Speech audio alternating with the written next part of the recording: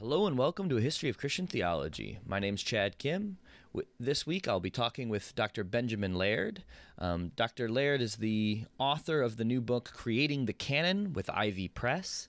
And in this work, Dr. Laird goes through many aspects of how the scripture was, especially the New Testament was written, how it circulated, and then ultimately how we come to think of it as the canon or as the Bible. So Dr. Laird is a professor at Liberty University, and really enjoyed getting to talk with him a little bit about this book. I also have been doing some studies on this at my church for our Sunday morning Sunday school, and so I may be releasing some of my own conversations that I basically cover a lot of the stuff that Dr. Laird covers in his book, so it's a sort of an extended format from this book, but that will only be available to patrons. So if you find us on Patreon, we are at A History of Christian Theology. We are at patreon.com/ahoct, A History of Christian Theology. And if you become a member on Patreon, we're going to start offering some different things to our members there, including access to recordings of other teaching that I've done and even some conversations between Tom, Trevor, and I. On this podcast, we will link our Patreon. You can also find it on our Facebook and on our website. So do look out for that. And if you'd like some more content related to the kind of stuff that we put out on the podcast, I highly recommend becoming a Patreon supporter.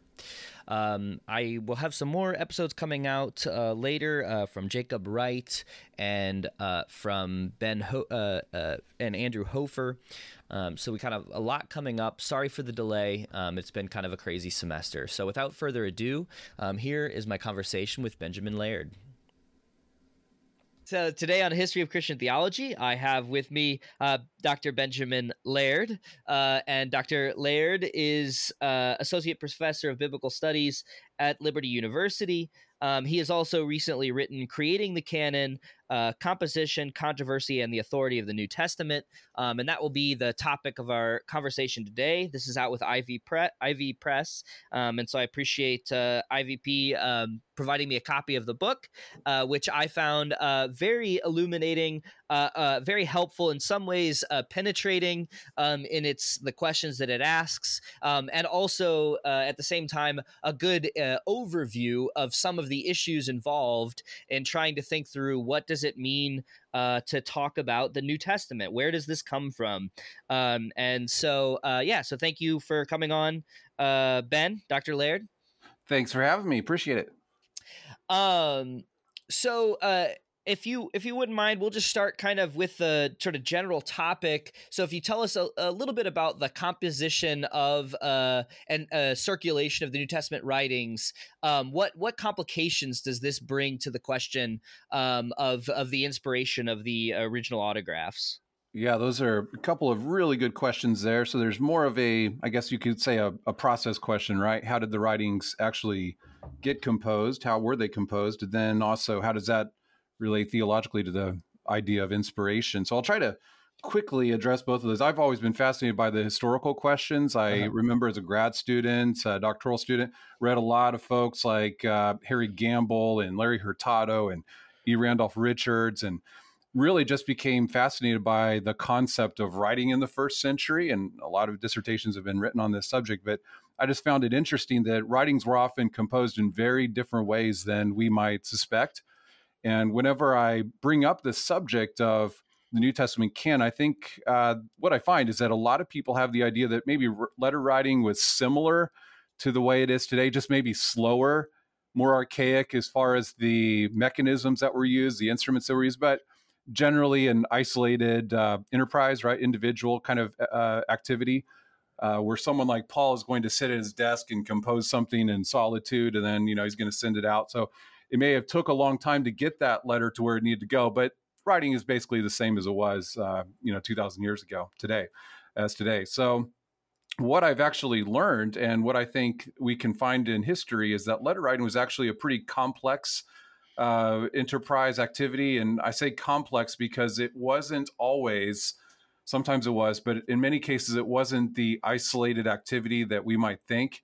So there were many, many people involved. And in the first couple chapters, I get into this. There are books that get into this in much more detail, but I just wanted to provide readers with a broad survey of how letters were written, how gospels were likely composed, and focus on, in one of the chapters there at the beginning of the book, on all the individuals that could have had a role in this process. And so I talk, for example, about the different sources that could have been used, and many people that we don't even know, we don't even know their names, but they would have played a role in providing the authors of the New Testament with information that would have been used in their works. So the works of the New Testament are what scholars often refer to as occasional in nature. They're writing to address specific concerns, specific situations, to address maybe theological misunderstandings, but they're going to need to know what is a concern or a problem among their readers. And so they're going to need information. So that may come from, maybe there's written text, like in the gospel accounts. Maybe they're familiar with earlier writings, or maybe they're in contact with their associates who have actually traveled to a location and they've visited there and ministered to the locals, and those individuals have passed on their concerns, and somebody will return, someone like Titus or Timothy might return to Paul with a report and tell Paul, Paul, we actually need to deal with this situation. And they're really confused about spiritual gifts or the Lord's Supper, or I've watched their worship services and I noticed that they completely misunderstand this subject, or how to do this or that, or, the point of this or that. And so Paul then might address it as well. And there could be also eyewitnesses, and that would be more of the case with narrative. So Gospels and Acts, you're going to need a source of information for the miracle accounts or Jesus teaching or some event that is described. And so certain individuals, many individuals, in fact, likely served as informants or sources for the gospel writers, and even for someone like Paul. So that's just the first step. And then we're going to go on to the actual composition. And what we know is that oftentimes, not always, but oftentimes, writers would make use of a personal secretary to compose their works. And we know that this actually took place in the New Testament writings, because we actually have explicit reference to at least one, and that would be Tertius, who identifies himself by name at the end of Romans. Mm-hmm. And so we often know, well, we can observe in many cases that a secretary would have been used.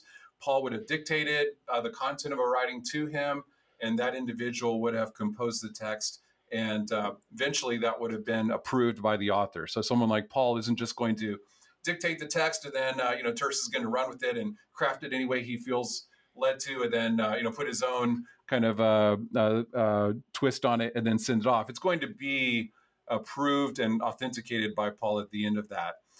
But it's really fascinating to learn how secretaries functioned. The Oxyrhynchus letters, for example, that have been discovered over the last century and a half, and a lot of them indicate that secretaries were used not just for literary compositions, sophisticated works like we have with Paul or the Gospels, but everyday letters they often use secretaries to compose those as well. So that's another individual who may have served in that capacity. We have letter writers, we have informants, we have secretaries.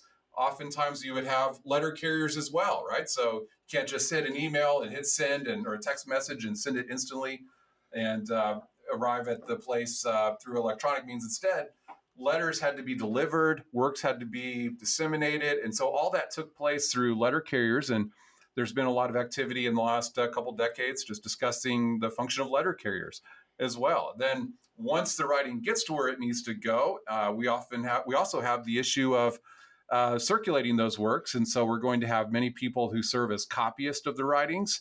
And so that's a lot of different people, right, that all played some kind of role in the process, the literary process here, when we go from just what we might call the research phase or the planning phase, and then all the way to the transmission of the text after it arrived where it was intended to go. So a lot of different people played a role. So I would say that's something that is often overlooked. We just forget oftentimes how many people were involved in this process. It wasn't just an individual affair, like I said, but it was more of a team effort, especially in the case of, I would say, Paul's ministry there.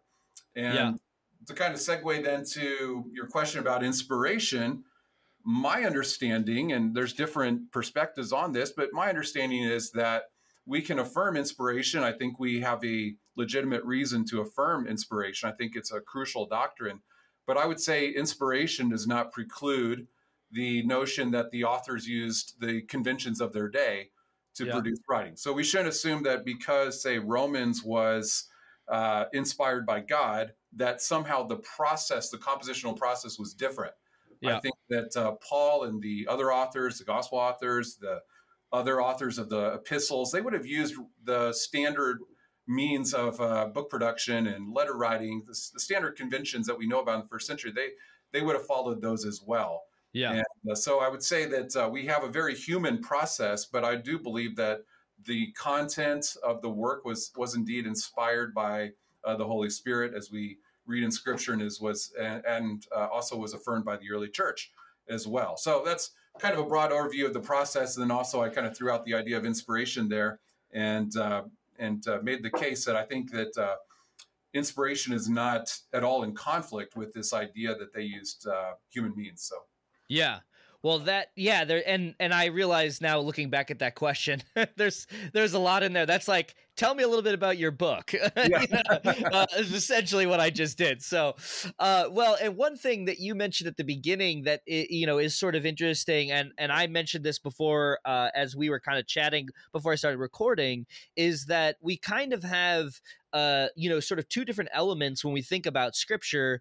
We have sort of the we might say the more explicitly theological considerations of like, okay, what does it mean to be, say, inspired? What would it mean for God to inspire authors or communities or all of these things to bring the scriptural text into the world as we have it.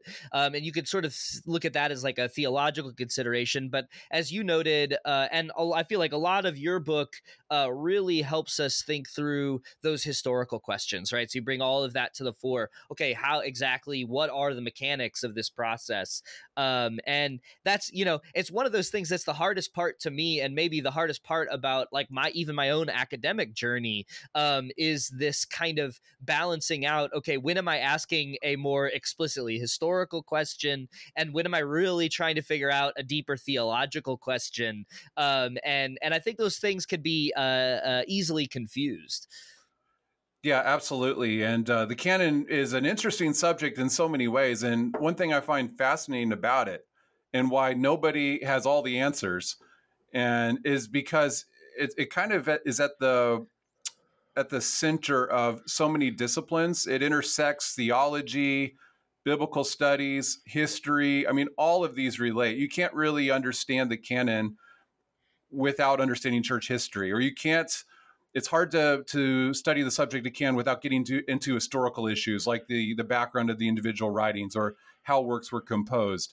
And also, there's a theological dimension to this as well, right? You can't really think about the concept of canon without thinking about the theological nature of the text. So these are inherently theological works. And if they do have authority, that's a theological question, not just a historical question. So you really can't just focus on one aspect of that as much as we often want to do that, right? Some are more comfortable focusing on the history, some more on the theology.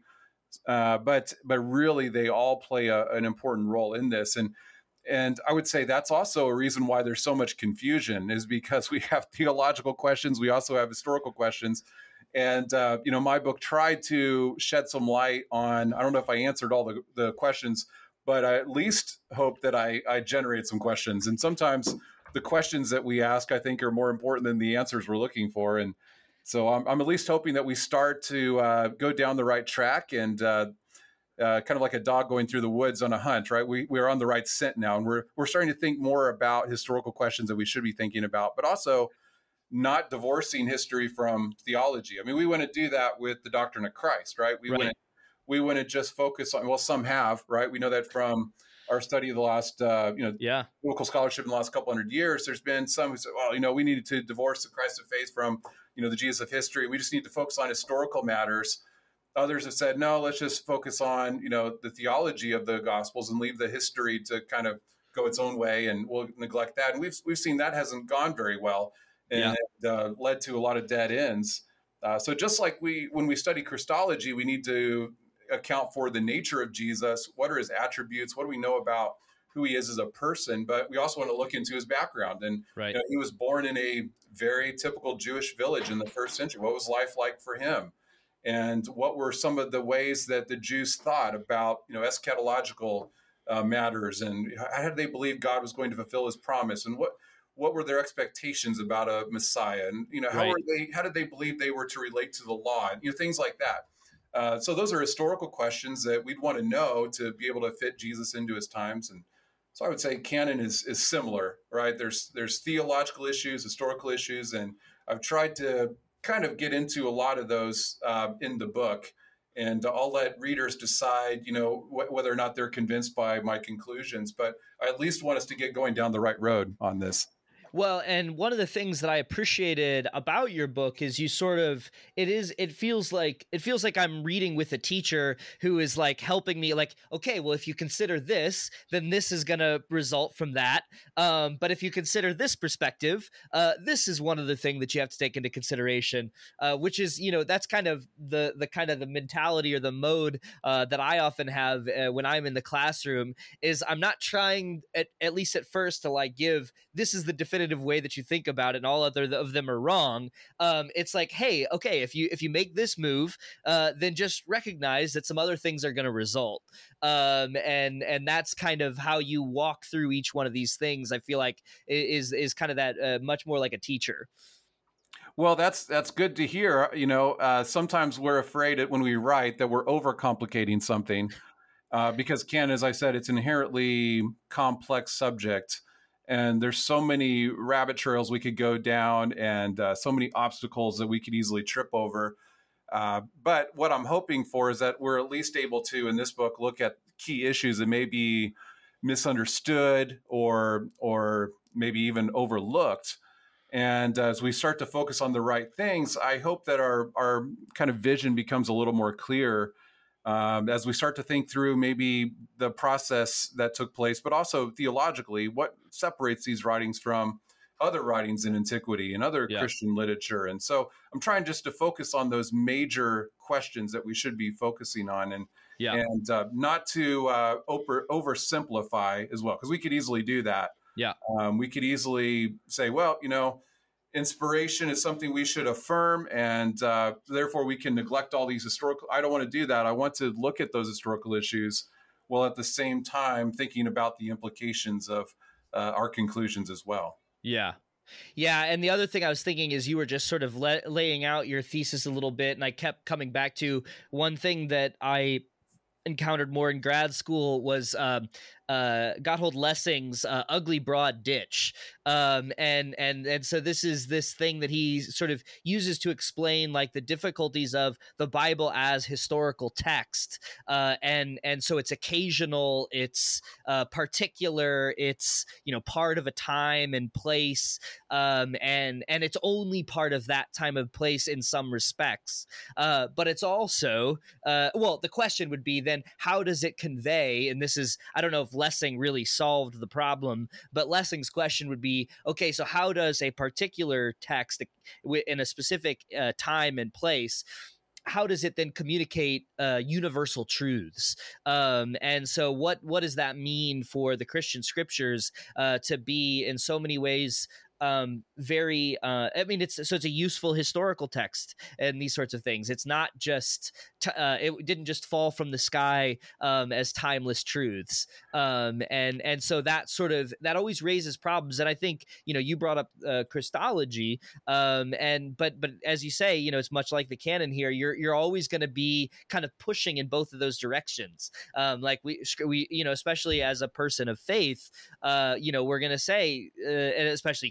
Christian faith, we're going to say that the scripture does convey something of the revelation of God, but it's communicated in historical circumstance as well, and that's a really difficult thing to hold in tension. And it can be easy, as you say, to just say, all right, fine, I'm going to run away and just do the history, and because history has these other corollaries and yada yada yada, or you want to go pure sort of analytical and pure kind of abstract because you don't want to get dirty with the messiness of history. Yeah, well said. And a lot of those issues you raised, they're not just new issues that have all of a sudden come to the forefront and we're now just talking about it. Actually, all the way back in the early church, they were discussing these Hmm. things, right? So, how do you have a letter that's addressed to, say, Thessalonica? Why is that relevant to me? Right. You might ask that if you're in the second century in another town. Yeah. And so, how do we account for the occasional nature of these writings, but also affirm that they're universal? Yeah. And so that's been a challenge that we've had for a number of centuries, going all the way back to the early church. They were debating this even. And it's interesting to see how they work through these issues in early Christianity, maybe a little different than we're working through today. Today, I think maybe we have the opposite problem. We kind of view them as they're universal and we forget the particular element, right? That, God just wrote this directly to me kind of thing. And Yeah. well, in fact, he actually wrote them to a specific audience in a specific place. And we need to know something about these people and the issues that were being addressed. So I would say one of the unique aspects of scripture, it is able to hold two attributes, right? It's occasional, but it's also universal. Yeah. And so to properly understand scripture, I would argue, you need to, first of all, ask what prompted the author to compose this in the first place. They didn't just decide, like we might today, we have a good book idea and we're going to, advertise it and, publish it. And, maybe a general audience would appreciate this, but they started off with some kind of problem or concern, and they wanted to address those issues. So Paul's going to address the Romans or the Ephesians or the Corinthians for specific reasons. And Hmm. so part of our job as interpreters then, as readers of the text, is to discern what actually prompted the author to write in the first place. And then as kind of I would say a secondary step, but an important step, is to consider, okay, what are the universal truths that Paul presents or the authors present there? And so again, I would say scripture is unique because it's occasional. It's written in real places and real times by real people, but it also contains spiritual truths that are just as relevant today as they were 2,000 years ago. Yeah. And whenever we focus on just the universal elements at the exclusion of the historical, or vice versa, we focus on the historical at the exclusion of the universal, I would say we get into trouble. Yeah. So we need to really make sure we pay careful attention to both of those elements. Yeah, and sort of as I'm thinking about this, almost maybe apologetically or something, I can hear like sometimes my undergrad students are a little skeptical at St. Louis University of some of these sorts of things, and they're well, why would God communicate in such a particular circumstance?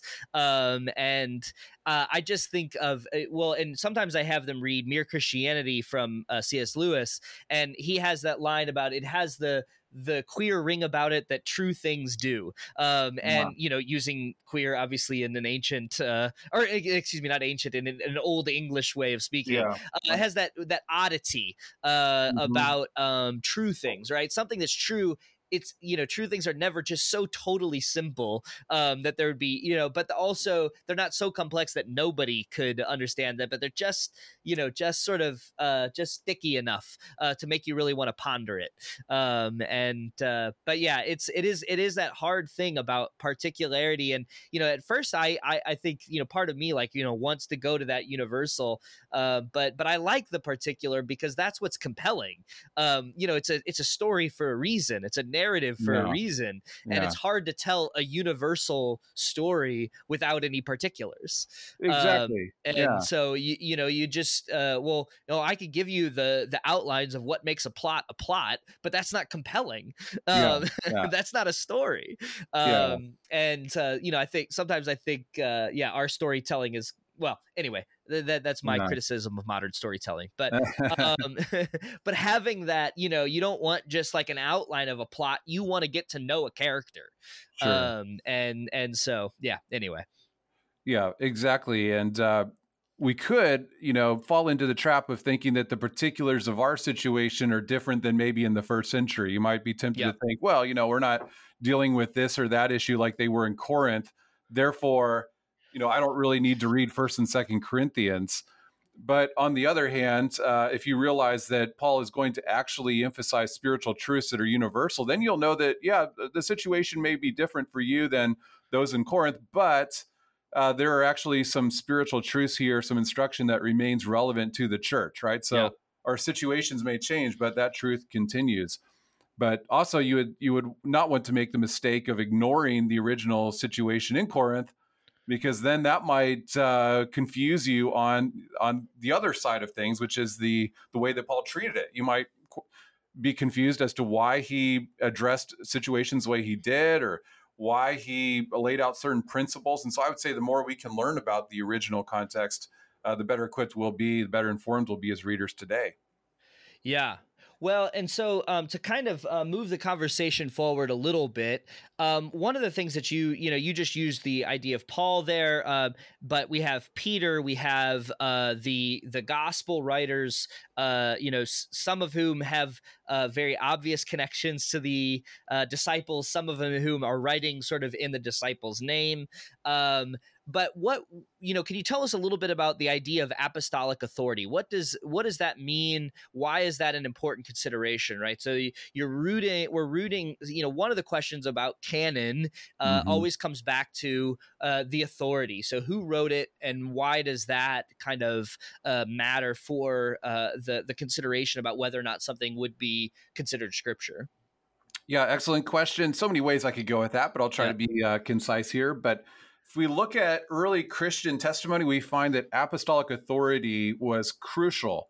And that was often at the center of debates over whether or not certain works should be accepted. It wasn't the only factor, but it was the most important factor. And so we don't have any examples, right, of a text that was widely considered to be written outside the apostolic community that was still embraced by Christians. When there was dispute, it was whether or not it could actually go back to an apostle. So if there was dispute about Hebrews, for example, or maybe Second Peter or something, the primary matter of discussion was whether or not it was actually apostolic. That is, whether it could actually be attributed to one of the apostles in the first century. And other issues tended to be related to that. So even if they were to discuss, say, the use of a writing or the theology of a writing, that was not something that was entirely disconnected from apostolic authority, because it's understood if a work was written by an apostle, then it would be orthodox, it would be relevant, it would be of use to the church. So all these attributes were connected in one way or another to apostolicity. But there's a very clear connection, I would say, between inspiration and apostolic authorship.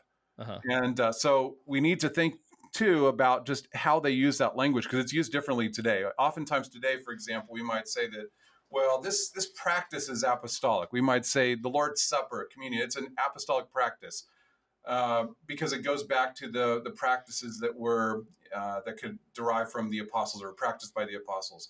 Or we might say a certain doctrine is apostolic. We might say the resurrection is apostolic because it was something that was proclaimed by Peter and John and all the apostles. And that's certainly a legitimate way to use the term.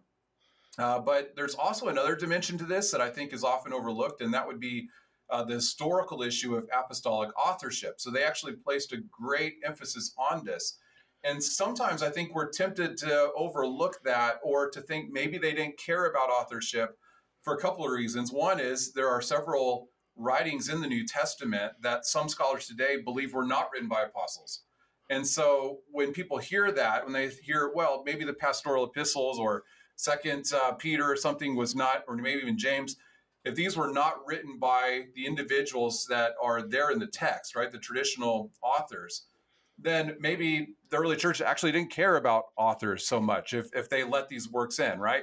Well, the problem with that is they actually did carefully vet these works to make sure they go back to apostles. So that's one issue. Then another issue is the idea that presented in much scholarship today, that apostolicity is something that can be disconnected from authorship. Mm-hmm. But in the early church, they always made the connection. But here's the kind of confusing part about it, or maybe this is the element that will give us clarity, right? They often understood the apostolic community in a broader sense than maybe we do today. And that's kind of a key point here. Because a lot of times people will go to the Gospels, for example, and they'll say, wait a minute, this one's written by Mark, this one's written by Luke, and I've read the Gospels, I've read the list of the 12, and I don't see Mark's name there, I don't see Luke's name there. So the church affirmed these as apostolic, but these were clearly not of the 12. or they might even do the same thing with Paul, because he was not of the 12, even though, of course, he was commissioned by Christ directly as we read multiple places. So I think because we have so-called non-apostles, right? Individuals that we would not think of directly as apostles who were responsible for the composition of these writings, then we might think that apostolic authorship is maybe not important, or maybe that's not how we should use the term. But what I find is that they understood apostolic authorship a little more broadly, the community a little more broadly than we do. In fact, if you go to places like Acts 14, you find references to people like Barnabas as apostles there. So it seems that we have the 12, we have Paul, and my understanding is that we have many individuals who work side by side with the apostles. Paul is not a lone ranger who's out there, going to one city after another by himself. He works with a team. And people like Timothy, Titus, Barnabas, Silas, list could go on. These individuals work directly with Paul. They're part of his ministry. Paul will often send out individuals to different cities to learn more about them, to get an update about their situation, to instruct them, to encourage them, to edify them. And they're going to often come back to Paul with reports, as we talked about earlier in our discussion. And so many individuals are actually part of Paul's ministry or part of the apostles' ministry. And so they're part of this broader apostolic community. Mm-hmm. And so what we don't have in Scripture then are works that were written by individuals who were somehow separate from that community. Yeah. So individuals in the early 2nd century who had no connection to the 12 or no connection to Paul. Every single one of the writings in the New Testament were written by either the 12, by Paul, or individuals who were right there in the middle of their ministries of these apostles. They worked side by side with them. Yeah. So it could be apostolic in that sense. That's still a historical way of thinking about it, because they're part of that initial apostolic community, not individuals who are, self-proclaimed apostles down the road somewhere. Yeah. Well, and one of the things that has, I mentioned in some of the stuff when we were writing to each other was this idea of the Latin word that comes up in Tertullian, someone you cite in the book, is auctor, and which is interesting, right? So it's the root of our English word for author, as well as our root for authority, and we don't necessarily think that every author is an authority in English anymore. But in Latin, you would, right? You would say that, those are essentially connected. If you're an author, it's typically because you have a kind of authority. And especially when we think about this idea of, going back to the apostolic authority, the apostolic author, it is because they have an authority. But it's interesting in the ways in which it sort of bends our normal notions for this, because we also think of an author like, you have this book that we're discussing. I have a book that's supposed to come out in November. But it won't come out until November. And I will have the final say over the last little bits, and it will be done. It will be complete, and it's supposed to be mine in some sense. Yeah.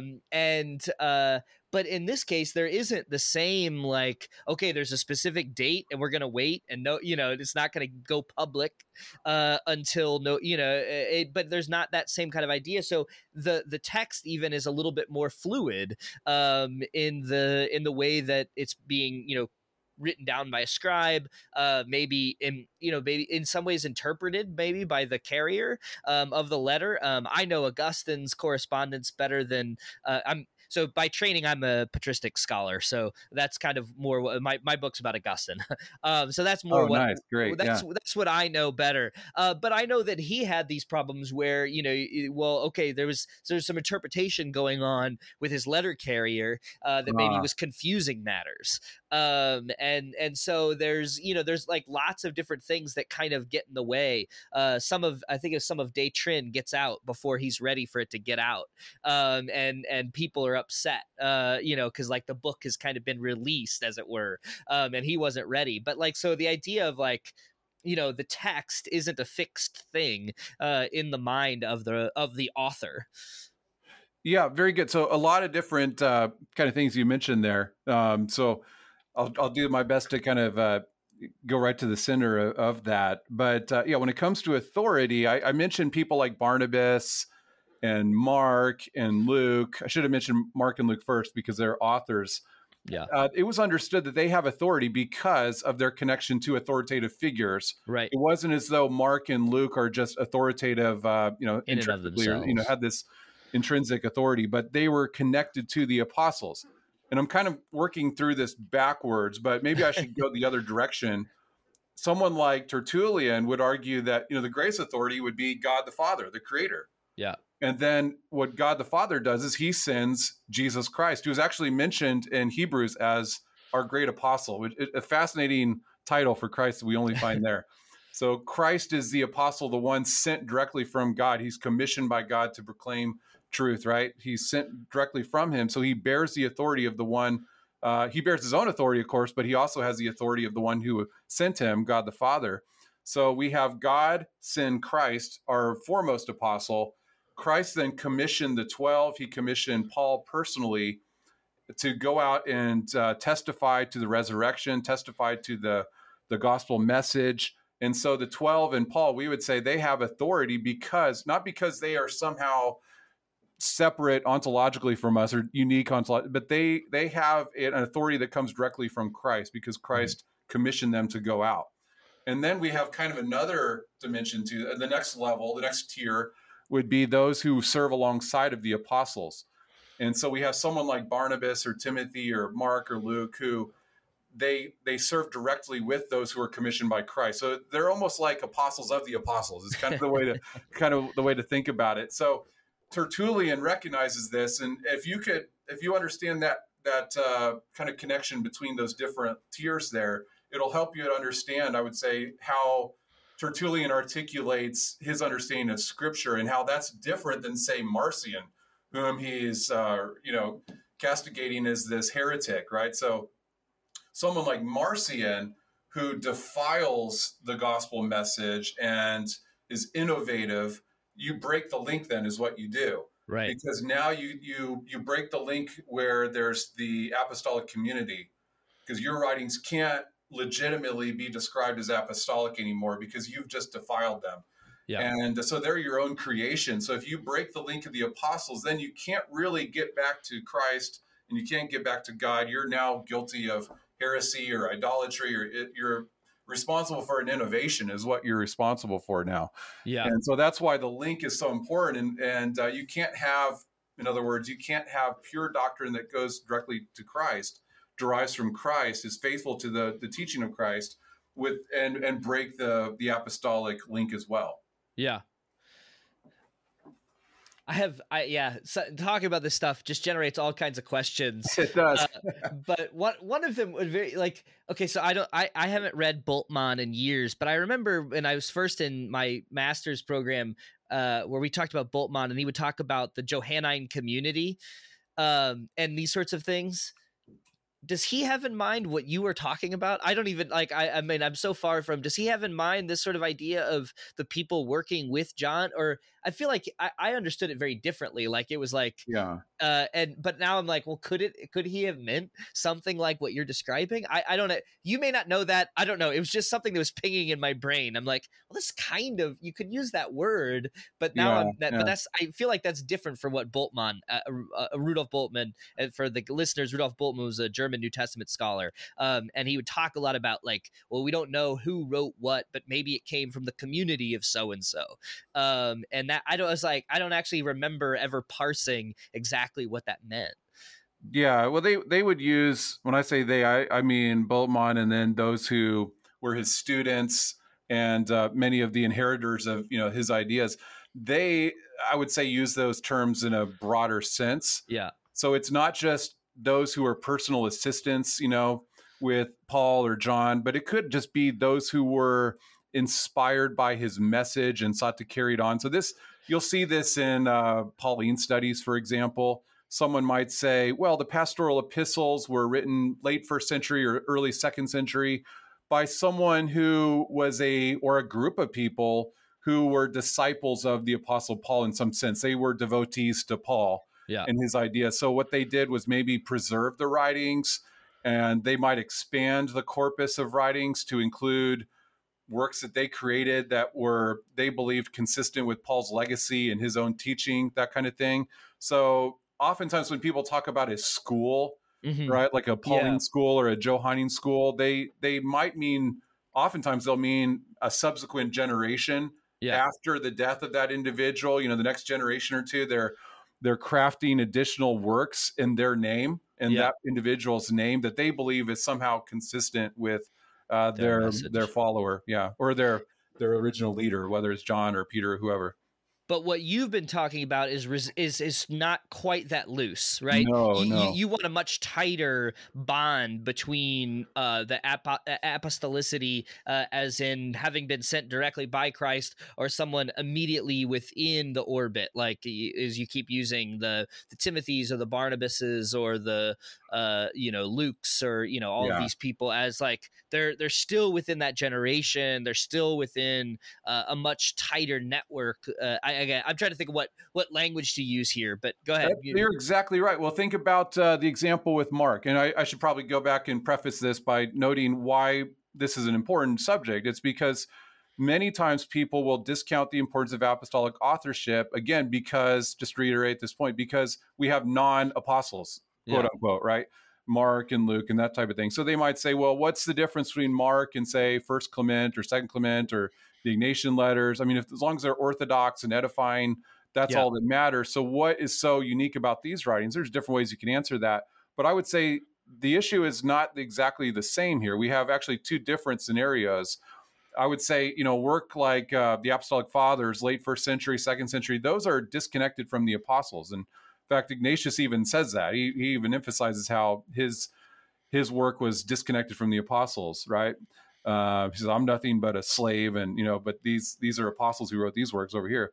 But to go back to Mark as an example, Mark, very close relationships. He's not just someone in a community, right? 30, 40 years later. This is someone who, well, the term the early church used was hermeneutes. He was Mm-hmm. the hermeneutes of Peter. Mm-hmm. So this is not just, one obscure reference. This is something we find in a lot of early Christian testimony, that Mark was the interpreter, the hermeneutes of Peter. So he's actually responsible for composing a written document that is based on Peter's eyewitness testimony of Christ.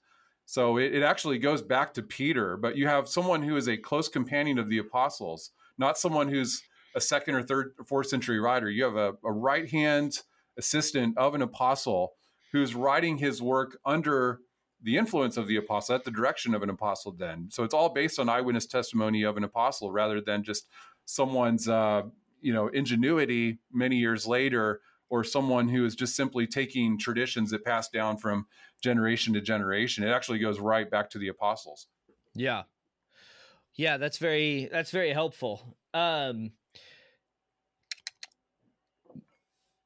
It just also makes me think about this book by Brad East about the relationship between church and book, and I was just thinking, like, I like this notion of apostolicity, rooting one in Christ, because and when we think about it's an interesting phrase that we use, word of God, right? And so word of God, in some, as Bart pointed out, word of God has kind of this threefold sense, but it's always rooted in Christ. So I like, Mm-hmm. I don't know, it fits well to think about apostolicity as being rooted in who Christ sends, Yeah, as yeah. Christ as the Word sends out the Word, and it has a nice kind of tie in to this as the basis, and then the fight for Bart talks about the threefold word. For, I'm sure you know this, but for the listeners, right? So the final one would be preaching. And so what is preaching? Well, preaching is sort of the next step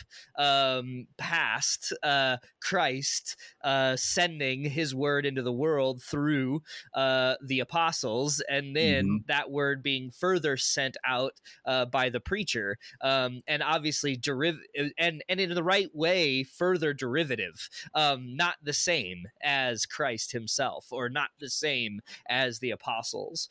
Yeah, and you see that language even in the early church, don't you? Yeah. It's not just Bart, years Yeah. later. It's even in the early church, you see a lot of church fathers refer to Scripture in that way, and the importance of proclamation. There's Yeah. a heavy emphasis on that, and for them, it goes back to Christ as Yeah. well. So Yeah, John Bear has some good stuff on the proclamation of the gospel and things like that. yeah, Yeah. very good. Awesome. Okay, this is my change gears question that can be related to the book. It doesn't have to be, but I always ask my guests, what is one thing that you once thought was true and now think is false, or one thing that you think is false but now think is true? And I like this question because sometimes it shows like what happens when you're doing research for a book like this. Like sometimes you find out things that you just, well, when I was going in, I thought one thing, but by the time I was done, I realized something else. But it also can just sort of generally be in the life of a scholar or theologian. You're pursuing truth and wherever it is to be found. So I'm always curious what that process looks like for people.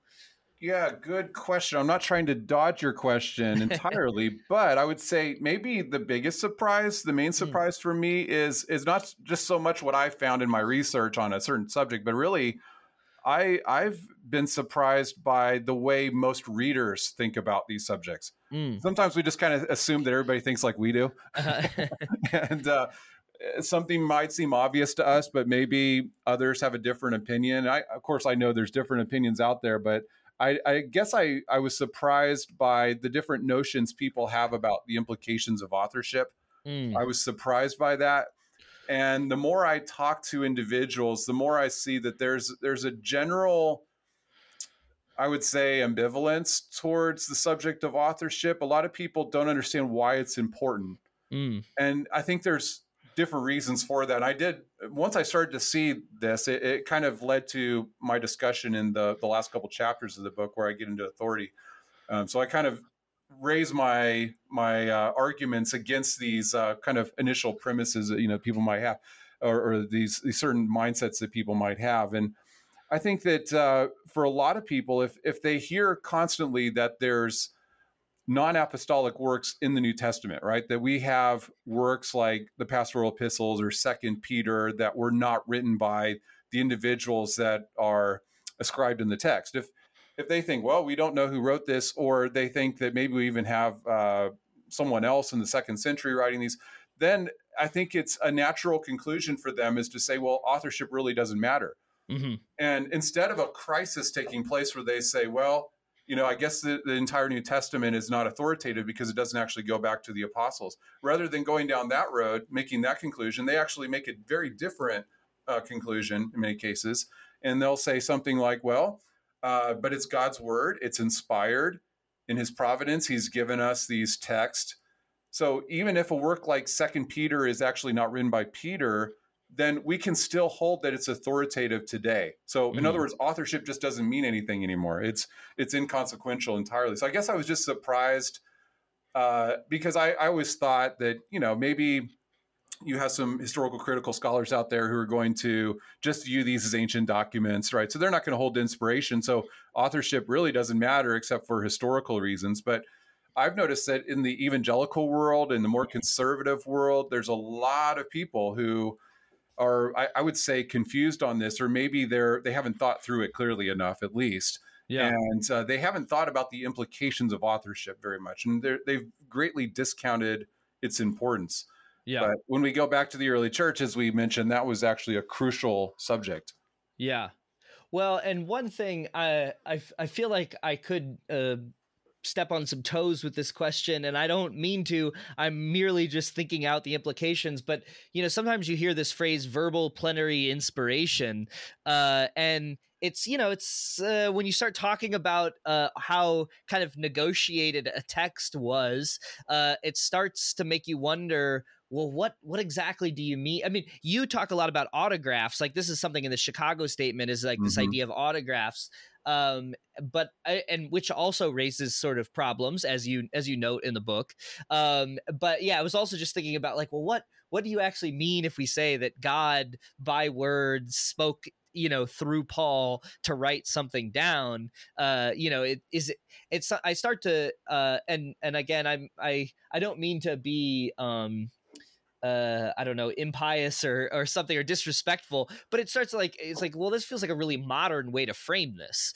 And so, and it's not wrong for modern people to ask modern questions, but it's just hard then to say, okay, well, what does how does that help us to understand an ancient text?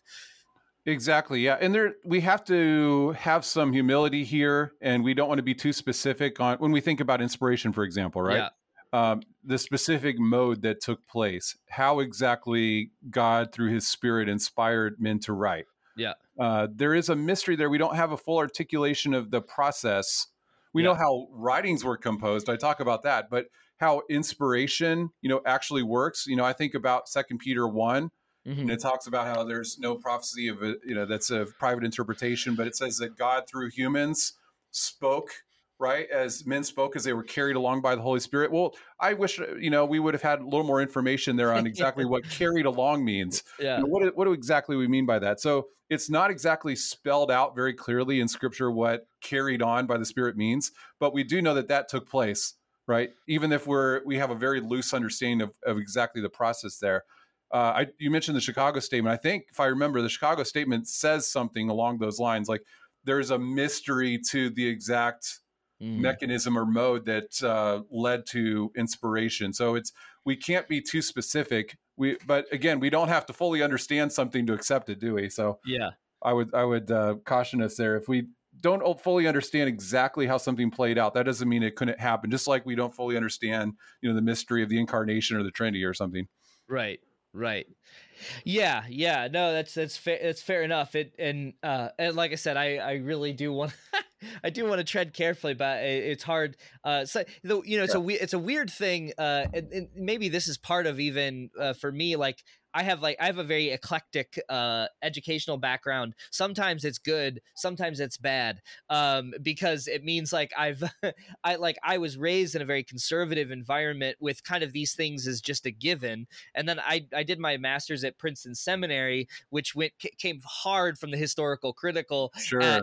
angle. And part of the reason I did patristics for my PhD was because I was like, I've got to I don't want to live in the pure historical world of a German critical scholarship of the 18th and 19th century or whatever. Like that was just dead to me and lifeless. Yeah. And so I liked going back to the patristic sources because you definitely felt like this is a divine text. And so like when I would read along with Augustine or Ambrose or whoever, I'm like, yeah, you and we share this conviction about how God is speaking here, Mhm. even if I don't even if I don't have a very explicit historical way to view what was going on behind the text. So I felt sort of solace in reading with the patristic sources because I didn't have to have all the very modern answers to these problems. They were happy to say inspiration and talk about it being a divine text, and I'm like, Yeah. good, let's do it. Yeah. That makes sense. And I think we need to revive that and, not just discount it and write it off, entirely and say, well, we're sophisticated now in the 21st century. I think we're doing ourselves a disservice when we discount any possibility of inspiration and say, well, these are just ancient documents. Yeah. And that's it. So, Yeah. Yeah, and it always, I mean, just as a final coda on that, it always mhm. surprises me that one of the best textual critics in the history of the church is Origen. Ah, And so like one of these people that gets kind of chastised for being too allegorical and all these other things. I mean, he was a very good textual scholar. All right. So, I'm realizing as I'm looking through some of these questions, one question I put there was like, you really push hard on this idea of authority towards the end of the book. I was mhm. kind of curious what made you, as far as you're laying out the text, why you wait till the end. Like that, like to me, that was the bit that I really wanted to get to. Ah, And I was like, okay, well, so why is that at the end and not at the beginning? Like, why wouldn't you? Just curious. Like, as you were thinking through your own writing process, you kind of left your big reveal. Like, maybe that's it. You just left your reveal to the end. I don't. yeah, good question here. So my original idea when I wrote this book was only to write on these historical misperceptions that people have about Canon. So it was actually going to address just the issues in the first two units, not all three, but just the first two units. Uh-huh. So an overview of the canonical process, a discussion of composition, like you see in the early chapters there. So that was the original focus of the book. And the publisher said, it would be nice once they looked over the proposal. They said, it would be actually very good if you would discuss maybe in a preface or an introductory chapter or maybe even a conclusion chapter, but maybe at least have something in the book about the idea of inspiration, Yeah. right? The concept of inspiration, how all this relates to your work. So I said, okay, that's fair enough. I originally, again, didn't want to treat the theological issues. I wanted to focus, not that I wanted to avoid it, I just wanted to focus on historical issues. So they said, well, let's see if we can work that in there somehow, inspiration. So I said, okay. And so I started to work on this subject. And eventually I just said, I just need to include 2 chapters on this rather than just, try to cover this in a page or two in an introduction or conclusion. This is something that I think would tie the book together at the end and give it, a great, I think give it a little more, kind of broaden the scope a bit and kind of complete it. I think it would help for that. So that's why I decided to write those last 2 chapters. And I think the sequence, I kind of just followed my original sequence. And so it was going to start with composition and then lead to formation. So the first couple chapters, 3 chapters, how were works composed, and then go to the canonical process that is, post composition. Talk about that because that's the next part in the chronological sequence. And then I decided, well, let's just put the subject of authority at the end because it's kind of a why does it matter to us today kind of thing. Yeah. And so I kind of went with that progression. I probably could have put that at the beginning too. I think it could have worked either way, but I was just kind of I was thinking more of a chronological sequence. So we go from composition to formation to modern relevance. It's kind of the way I was thinking through it. Yeah. No, that's pretty interesting. Yeah, because I'm with your editors because I was like, oh yeah, okay, this helps me see that the fullness of the story here. And so I think it's a good chapter. I think it helps round it out because for me, if I think about canon, I'm always as I've said, I'm thinking about both of the historical question and the kind of theological question. And for me, the theological issues are actually much more difficult to write than the historical issues. I mean, something can be very obscure historically, and it takes a lot of work to dig into it, but it might be a little more straightforward in the end, right? Yeah. Like if I were writing about Jesus, it would be a lot easier to describe, the archaeology of first century Galilee, even though it would require a lot of, well, I was going to say digging to use a bad pun, but it would require a lot of investigation, but that's a little more straightforward, isn't it, than discussing, the incarnation or, the resurrection of Christ. Those are very difficult subjects. The theological subjects can often be very intimidating, very, very difficult. And so I actually spent more time writing the theology chapters than any of the other chapters. I mean, talk about just all the nuance that has to go into something like that. It has to be very carefully presented. And so it took a lot of time to get my mind around how to present that, those chapters. But I'm thankful that they made that suggestion because I think, as you said, it rounded off the book in a good way and added a lot of variety to it. And of course, it's essential. It's an essential subject anyway. So I'm glad I was able to work that in there. Yeah. Yeah, well, and even just to echo that, in my dissertation, that's like kind of the basis for this book, I like doing historical theology or patristics because I can also say, look, I'm just telling you what Augustine said. Yeah. Like I'm not putting my 2 cents in here. I mean, you inevitably do, but like it's a lot safer to just say, well, look, hey, this is just what this person said. To go back to Bart, I think he actually says something to that exact effect in his in the introduction to his Romans commentary, right? Yeah. He's kind of responding to his critics. Yeah. And his critics say, "Oh, your Romans commentary is just theological. It's not as detailed as like these exegetical commentaries that really get into those historical critical issues." And he says, "No, it's actually the opposite." Yeah. I'm not neglecting that, he claims. You can debate whether or not he did neglect, but he's going to say, I actually went a step beyond what you're doing. I'm not just talking about the history. I'm talking about the history, but also its implications today and the meaning of the text today. And that can often be very difficult, much more difficult than just analyzing historical subjects. Yeah. Well, we are brushing right up on an hour here. I appreciate so much the time that you've given. And just for the listeners, as always, what is a 250 some odd page book?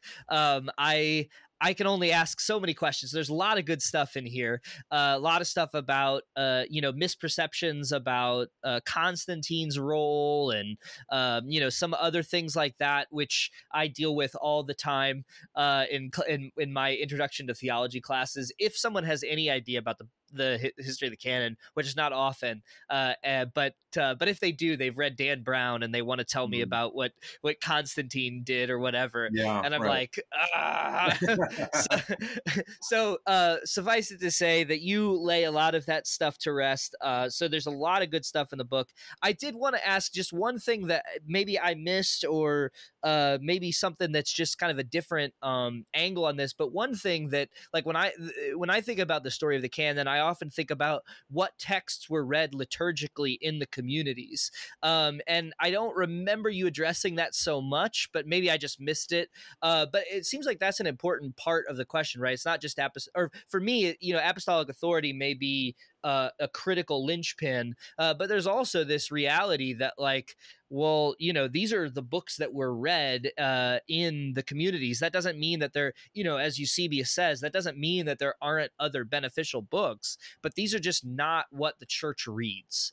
And that plays to me, that plays another, an important part in this whole process. Is like, some of this is, it's like a lot of times people say, well, how do we know what books went in and what they were thinking? And they weren't even thinking about it, as you point out. Like, it's not like there's not like a treatise, here's how we chose the Bible. Right. It's sort of like, well, this is just as we gather in a community, these are the things that we read on the Sabbath, and in the liturgy.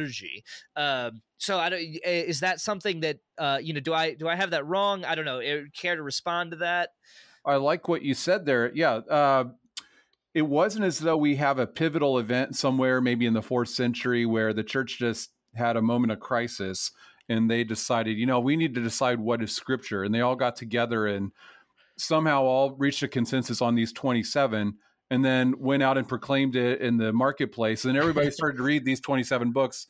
What's the name of this one again? And, oh, where do I find this? And all of a sudden, everybody starts to read these 27 that they weren't reading before. Yeah. But no, what we find is that these 27 books were the books that they were most often using in Christian worship context. And probably the one who's written the most on this would be, it's unfortunately not, a lot of his work is not translated into English, but Theodor Zahn, the German scholar. He wrote quite a bit about this a long time ago on just the early use of scripture in Christian worship. And we know that took place just from so many different sources. But when we get to the 4th century, we start to see these canonical lists that become associated with these different councils and synods and things. And these were not, contrary to common belief, these were not dictates where they said, okay, these are what you should start to read. Instead, what they do is they reveal the consensus on what was being read. Yeah. And we also find that a key concern was what should be read in public worship. Yeah. So it's not just as simple as, well, if these works are not to be read in public worship, then we should view them as heretical or suspect in some way. So like Eusebius will recognize certain works as being edifying works, but not apostolic. That goes, back to the apostles, like I said. So they didn't see everything quite as black and white as maybe we do today. They understood that there's a lot of Christian works out there, a lot of writings that may have benefit in one way or another, might be useful in for one reason or another, and Christians can benefit from them, but it is only those apostolic works that should be recognized as our authority. And so those were the works that were used in widely in Christian worship. And so if you go to a typical New Testament canon introduction, you'll typically see a section or a chapter in there on what's called the criteria of canonicity. And or sometimes we'll say something like test, right? Yeah. And there's problems with the language, but that's kind of for another discussion. But you'll see things like apostolicity and Catholicity and orthodoxy that are there. And maybe, yeah, when you think about Catholicity, the idea is that these were writings that they didn't just come out of nowhere in the 4th century. These were used in Christian worship and have a long history of that type of use. So that's different than, say, the non-canonical works that often were sectarian in nature, right? Like these non-canonical gospels that might have been used in a Gnostic community or something. These are sectarian, they're used in isolated places, but the 4 gospels were used in public worship from a very early time, and used in liturgies and used in public reading, things like that. So kind of correlated with the Old Testament, right? The reading of the law, the prophets, and the writings. And we find the gospels start to be read in public gatherings as well. So there's a long history of use. Yeah. And that actually played quite an important role in the whole process. It was very natural. They didn't need a council in the 4th century to say, read Matthew, Mark, Luke, and John. They've already been reading Matthew, Mark, and Luke, and John for a long time, right? That's right. In the context of the local church. Yep. Excellent. Dr. Laird, I appreciate you taking an hour of your time, maybe a little longer, and also for this great book. So I would recommend any of my listeners. Sometimes I interview people who publish and their books are like $100. So it's nice to be able to recommend a very useful book, even for the non-specialist, that gives a lot of the important ground to be covered in this question of where did the Bible come from, essentially. Well, especially the New Testament, right? So don't really deal with the Old Testament, but when are you going to write that book? I wish I could give you a date for that, but we'll see. There's a lot that needs to be said on the Old Testament canon, I would say. Yeah. Excellent. Well, thank you very much. Been a pleasure. Thanks for having me. Appreciate it.